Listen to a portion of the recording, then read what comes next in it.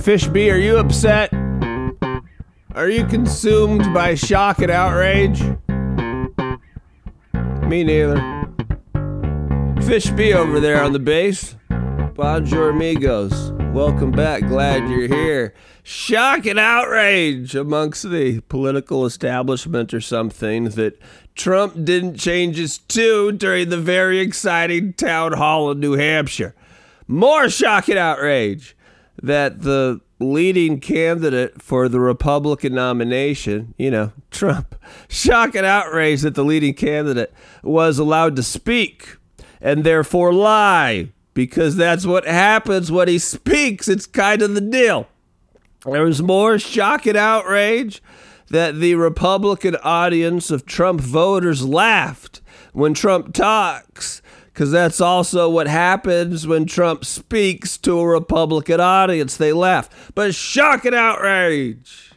How dare he not suddenly out of nowhere disband and disengage from his 2020 election lies? What, you thought suddenly he was going to turn the corner? He had some kind of epiphany, some kind of paradigm shift. He went to a golden corral of truth, and now he refuses to tell a lie.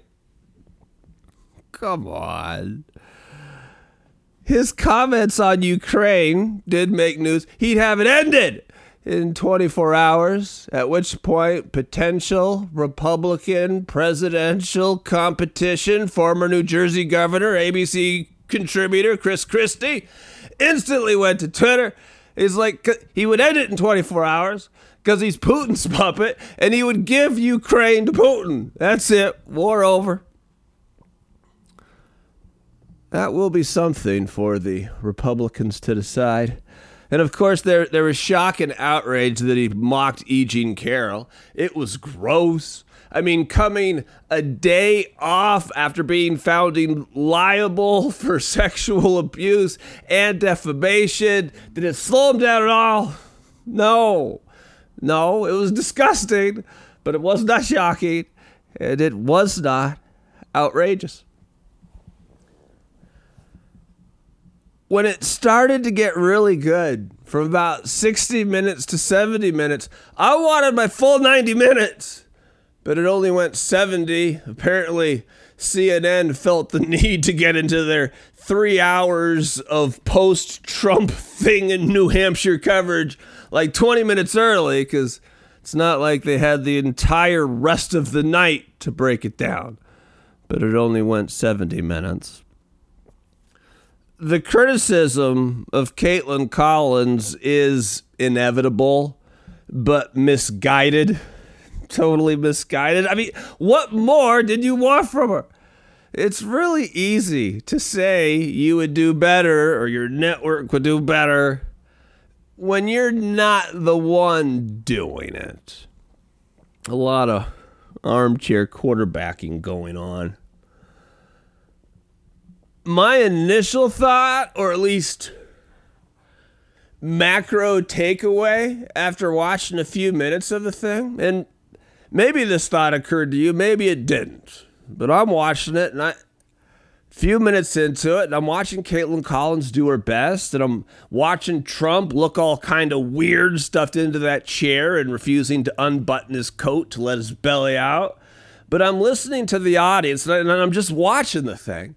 And I had this thought, which you may find shocking and outrageous, and hopefully I'm wrong. But my thought was, oh, fuck, Trump's going to win.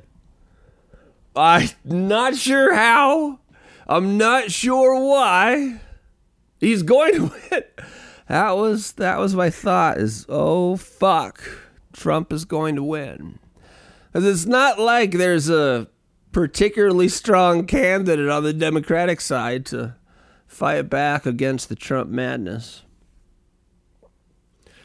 Because here's the thing about America. And maybe this is why after watching just like 5 minutes of it, I'm like, oh, fuck. Oh, God damn it. This crazy motherfucker's going to do it again. He's going to win.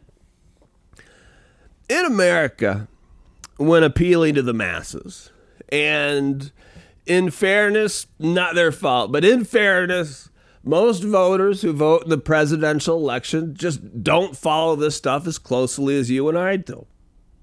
So in America, when appealing to the masses, and this is unfortunately true, but it's fucking true in this age of mass media, how you look when you're saying it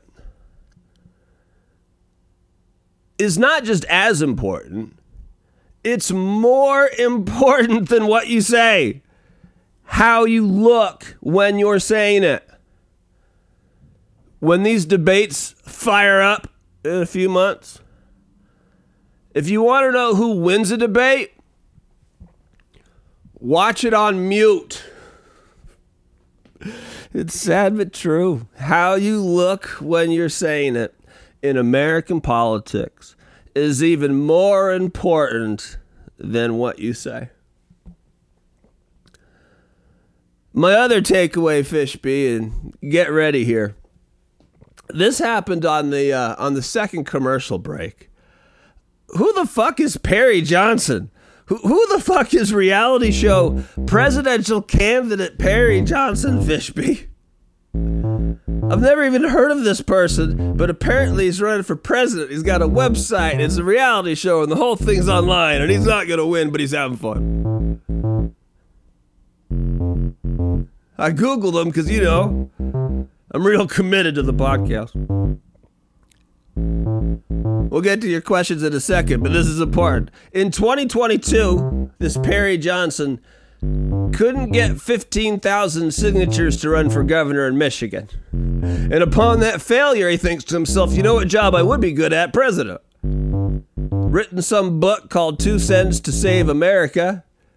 He's also the author of some thrilling textbooks about factory quality control if you want to get the whole library.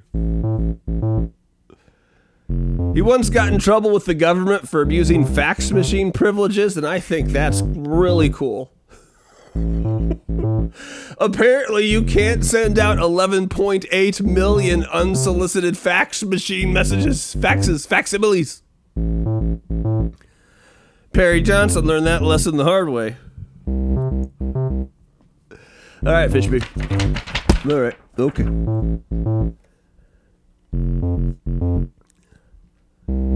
Yo, it's me, Fishby. And would you feel more comfortable in the new gender-neutral pants from Levi's? And what's on tap for Mother's Day? And what the fuck is an everything shower?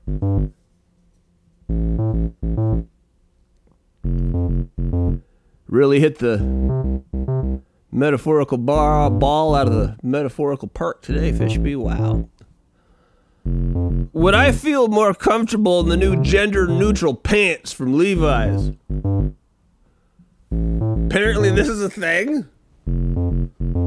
There's a growing market for gender-neutral pants.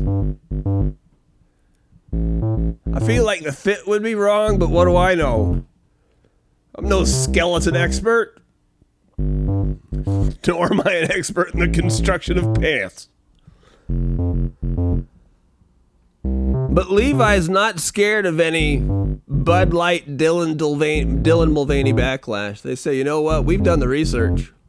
And there's a market out there for gender-neutral pants. And when it comes to pants, we're Levi's. I mean, they have 8,000 fits. What do you prefer, Fishby? I think I like the 559s. There's too many. Gender-neutral pants, finally. Thank you, Levi's. And what's on tap for Mother's Day?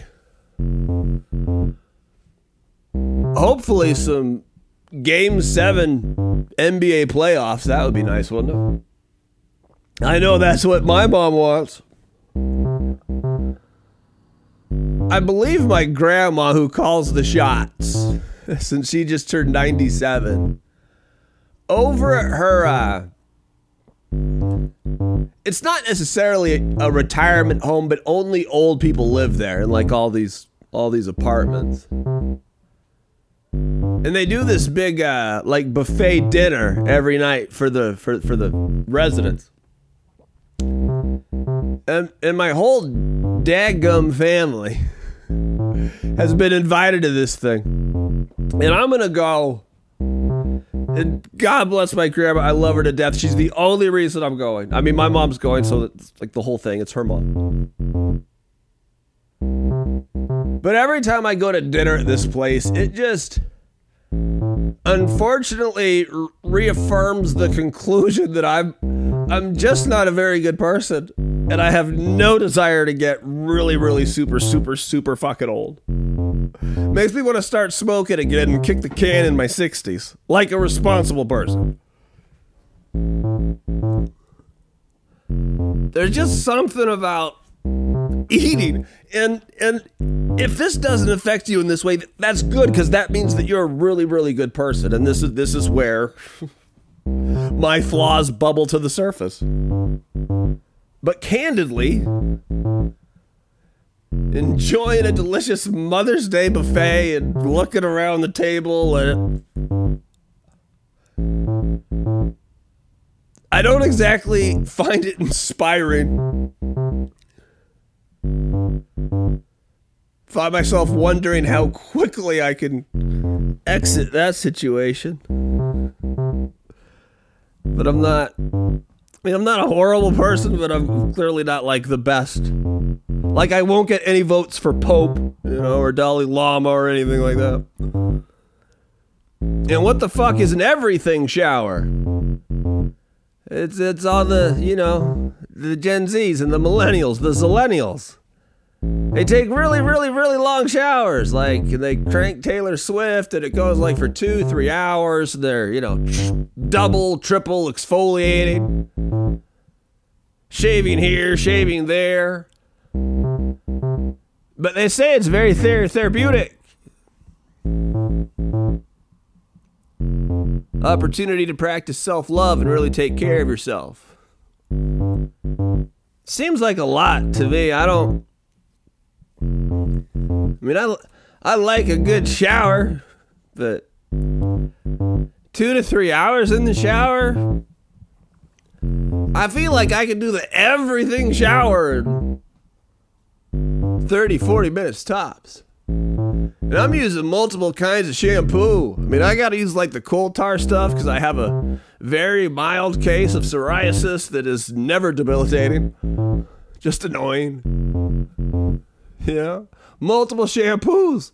I gotta shave. You can brush your teeth in there. You do the whole thing. Do the whole thing, Fishby. These millennials doesn't seem like a very environmentally sound practice. There's times in California where you can get in big trouble for watering your lawn or washing your car, and these people are taking 3-hour showers. Yeah, what do I know? I'm not a good person, which will be clearly demonstrated at Mother's Day dinner, where I'm just looking at my fucking watch more than I'm looking at my plate. And I love these people. Just not enough to be a good person, apparently. Which is sad. But reality. All right. Word to your mother. Have the best weekend ever. If you can't be safe, at least be lucky. I love you lots. Back on Monday, as we are every Monday through Thursday, 4 Eastern, 1 Pacific. Till then, say adios, Fishby.